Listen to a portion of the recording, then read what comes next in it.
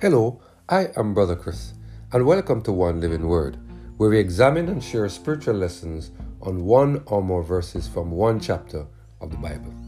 Today we're focusing on the topic, The Battle Belongs to God, based on our reading of 2 Chronicles chapter 13, verses 13 to 18.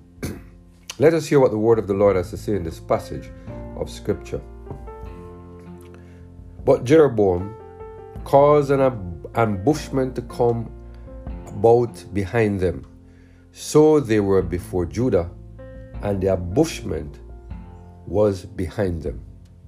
And when Judah looked back, behold, the battle was before and behind. And they cried unto the Lord, and the priests sounded with the trumpets. Then the men of Judah gave a shout. And as the men of Judah shouted, it came to pass that God smote Jeroboam and all Israel before Abijah and Judah. And the children of Israel fled before Judah, and God delivered them into their hand. And Abijah and his people slew them with a great slaughter. So there fell down slain of Israel 500,000 chosen men. Thus the children of Israel were brought under at that time, and the children of Judah prevailed, because they relied upon the Lord God of their fathers. Unless we recognize that the battle is not ours, we will never rely on the Lord to give us the victory over our enemies. What a powerful story we just read a portion of in 2 Chronicles chapter 13 of the deliverance of the people of God from their enemy. Do you see what happens when we depend on the Lord instead of ourselves? Matthew Henry, in his commentary on this passage of Scripture, he said the following. 1. Jeroboam, who trusted to his politics, was beaten. He was so far from fair reasoning that he was not for fair fighting. We may suppose that he felt a sovereign contempt for Abijah's harangue. One stratagem, thinks he, is worth 20 such speeches. We will soon give him an answer to all his arguments. He shall soon find himself overpowered with numbers, surrounded on every side with the instruments of death, and then let him boast of his religion and his title to a crown. A parley, it is probable, was agreed upon, yet Jeroboam basely takes the advantage of it, and while he was treating, laid his ambushment behind Judah against all the laws of arms. What honor could be expected in a servant when he reigned? Abijah was for peace, but when he spoke, they were for war.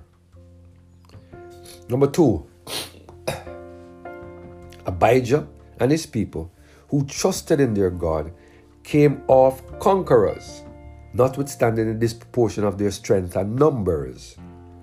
In their distress, when danger was on every side, which way should they look but upwards for deliverance? It is an unspeakable comfort that no enemy, no stratagem, no ambushment can cut off our communication with heaven. Our way thitherward is always open. Thus they obtained a complete victory.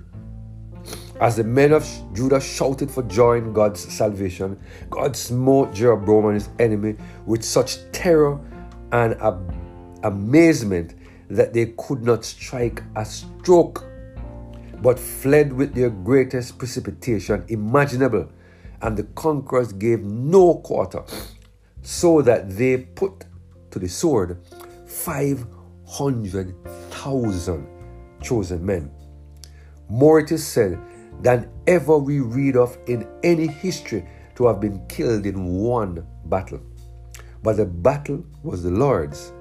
Who would thus chastise the adultery of Israel and own the house of David? But to see the sad effect of division, it was the blood of Israelites that was thus shed like water by the Israelites, while the heathens, their neighbors, to whom the name of the Lord had formerly been a terror, cried, "Aha! So would we have it." Here we see Judah depending on the Lord. And as a result of this action, the Lord delivered them from their enemies, who happened to be the Israelites. Today, the Lord is reminding us that we should depend on Him for assistance to gain the victory over our enemies. You see, my friend, unless we recognize that we possess no ability to gain victory over our enemies, we will never allow God to protect us from the fiery darts of the wicked one. There are too many of us Christians who continue to take matters into our hands. There are too many of us who believe that we possess sufficient intellect to develop the best plan to gain victory over our enemies. Do you see what happened to what happened to Jeroboam? Because he trusted in self more than he trusted in God. Today, the Lord is reminding us that we should put all of our trust in Jesus, knowing that He will take care of us. Today, the Lord is reminding us to give our all to Jesus, so that He can carry us through the difficulties that the enemy of our soul put before us. I pray that we will continue to depend on God to give us the victory over our enemies. Let us pray. Our Father, we thank you, Lord, for your blessing and your mercy upon us, and for reminding us, Lord, that all our battles are yours. Help us, Lord, to place ourselves under your protective wings so you can fight these battles for us. Give us the kind of victory that you give to Jeroboam, we pray, through Jesus Christ our Lord. Amen. Have a blessed and Holy Spirit-filled day.